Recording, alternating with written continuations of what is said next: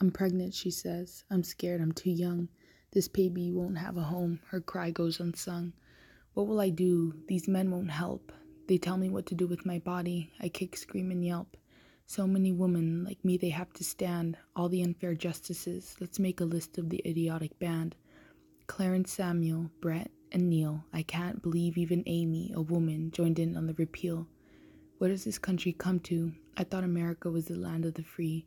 The only thing free to roam is the unheard cries of women at the bully tree. The young woman travels a long distance away to find a way to save her life before it's too late. She feels a sharp pain. She looks down at her legs. They've been painted with blood, mahogany stains pouring from the floodgate. This can't be, she frantically yells. There's no one to help me. Are those the heavenly bells? I feel my heartbeat begin to slow down. I guess my time has come, the final countdown. This was always going to happen because of my Texas hometown. Thanks to the justices, abortions have been shut down. So here I lay, in my blood, sweat, and tears.